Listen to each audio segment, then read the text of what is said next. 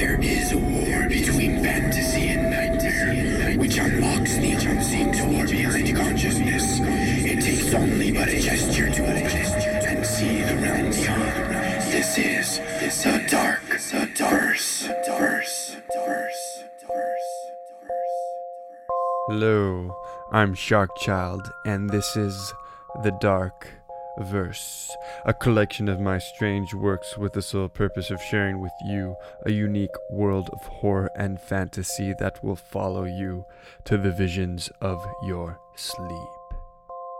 I released this episode a little bit earlier than normal because I will be out of town the rest of the week.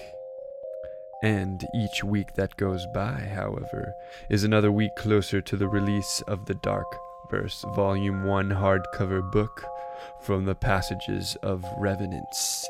And it's even better now than it was last week, because the artist of the book, John Stifter, has redone the end sheet image and made it even more alluring than it already was. Prepare yourself! For now, listen to a new story of the dark imaginative and dream of what is to come. This is episode 38 of The Dark Verse, and it is entitled The Taking of Hallowed Creation.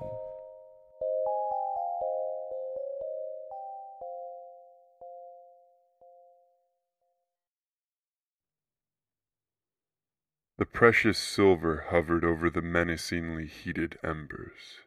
Its surfaces glimmered and sparkled with the reflection of flickering ash. Every curve and groove of this magnificent creation completed in shape to form the perfect fork, the serpent's fork. A long, slender handle fell downward, widening at the bottom into a wonder of embossed swirls. The head opened into 4 piercing tines, each with the precision of cut and detail to match the horn of a unicorn.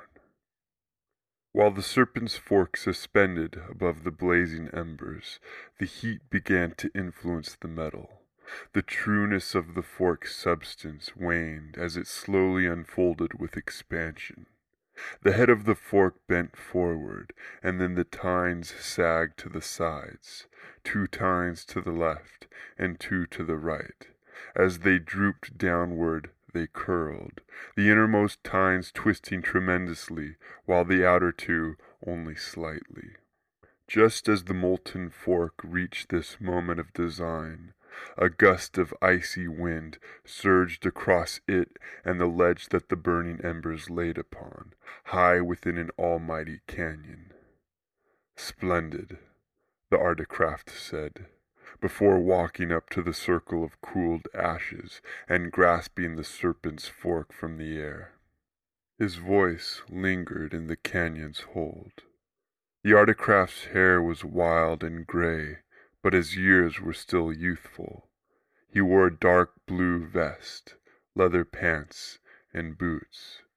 The shadows in his eyes were deep, as were his longings for the unattainable. With the serpent's fork in his hand, the articraft dove off the ledge from which he stood.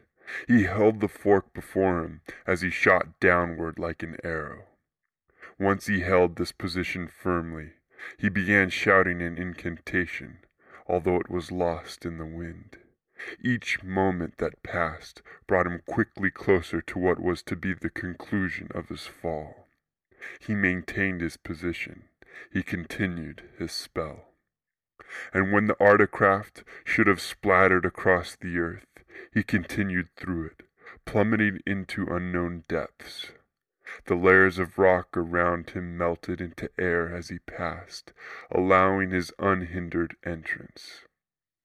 Once in the surroundings of sediment, wind resistance vanished, and the speed of the articraft increased. Faster and faster he fell as gravity was allowed to exponentially pull upon his mass. The air around him began to burn.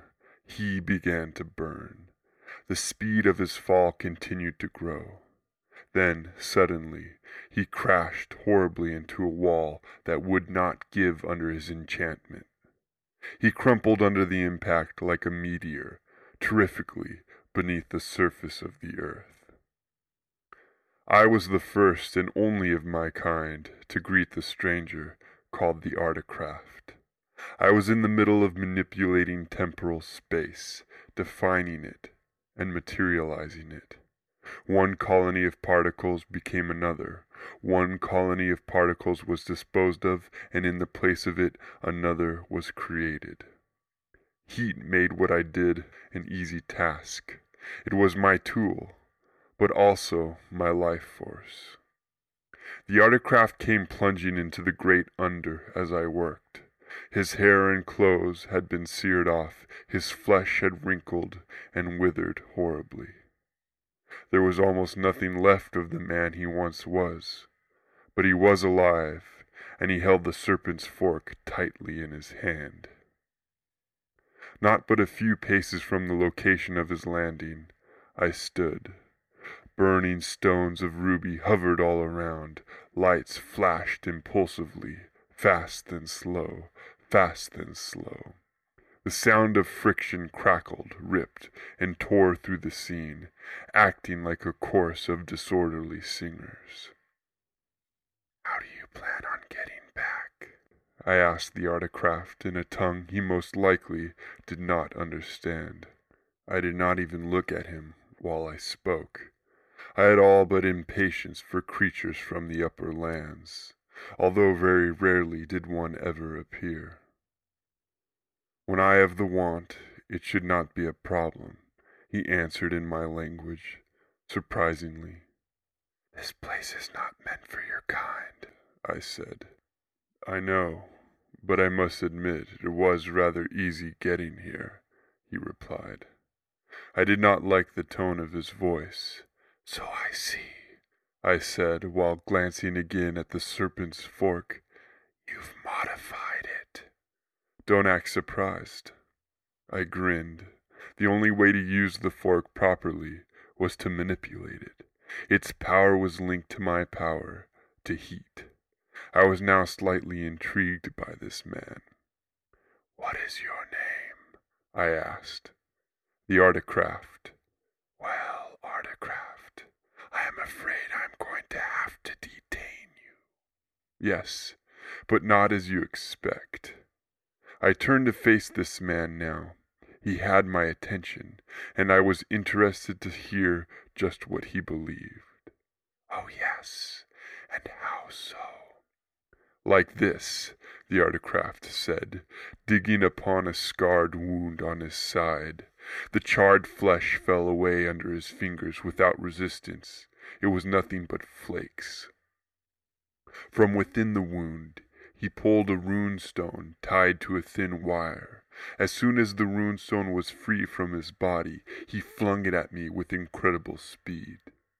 The rune stone began to melt when it entered the great under, and by the time it hit my body, it was so soft that it slid right into me. The wire unwound within the man as the rune stone entered my body, pulling also the wire into me. After an almost instantaneous moment, the length of the wire ran its course and detached completely from the Articraft, fully vanishing within me. For a brief time I was fine, but then suddenly my consciousness slid back behind my eyes, falling away into the vague arena of thought. The resourceful magician took control of me. From the movement of my limbs and use of my tongue and speech to the unfurling of my prestigious power. He had transferred his full essence into my own and bested it. I had been internally waylaid and turned into a mere passenger of my own life. I did not even know that such connivery existed. I was given no goodbyes or last reveilments of my home. The Articraft exuded the power that was now at his command, and ascended us immediately towards his own domain. All he needed, wanted, was my power, and once he had it, He no further cared for the great under. I was what he sought. There was, however, one peculiar element of the Articraft's plan that I noticed. Before leaving the great under, he had not reacquired the serpent's fork from his abandoned body. It was strange for the man to overlook such a crucial detail, for in doing so he had forfeited his ability to return to the great under, regardless of my power, which could only rise as heat rises. My body was not made to withhold the standards of the upper lands. In only a brief duration, my body would die unless returned for replenishment to its natural realm. But where I saw a mistake, the Articraft saw no loss. He had never meant to return to the great under, ever.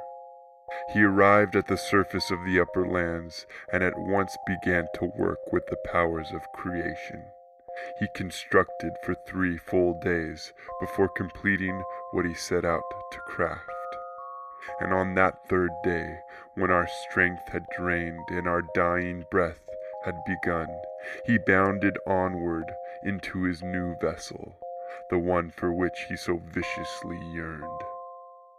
My last sights of those things I knew were of the Articraft flying us into the sky on wings of galactic architecture, deep into the nether of space.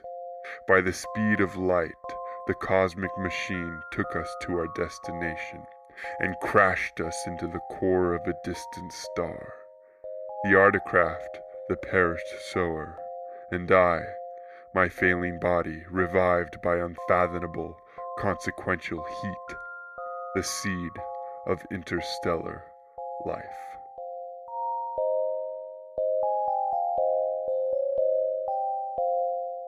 That concludes episode 38 of The Dark Verse. If you want to download all of my past episodes, you can do so at thedarkverse.com or on iTunes. And if you have an extra minute or two, please give me a review on iTunes. I'd really appreciate it. If you want to check out all of the artwork that Mr. John F. Stifter has created, and I suggest you do so, go to quantumcathedral.com. That's quantumcathedral.com. It's a pretty crazy page. Your mind might be blown off a little bit. All right. Have a great rest of the week. I know I will, because I'm going to Las Vegas. All stories on the Dark Verse are the sole property of Sharkchild and cannot be used for distribution, publication, or monetary gain without my written consent. Sleep deeply and remember to love.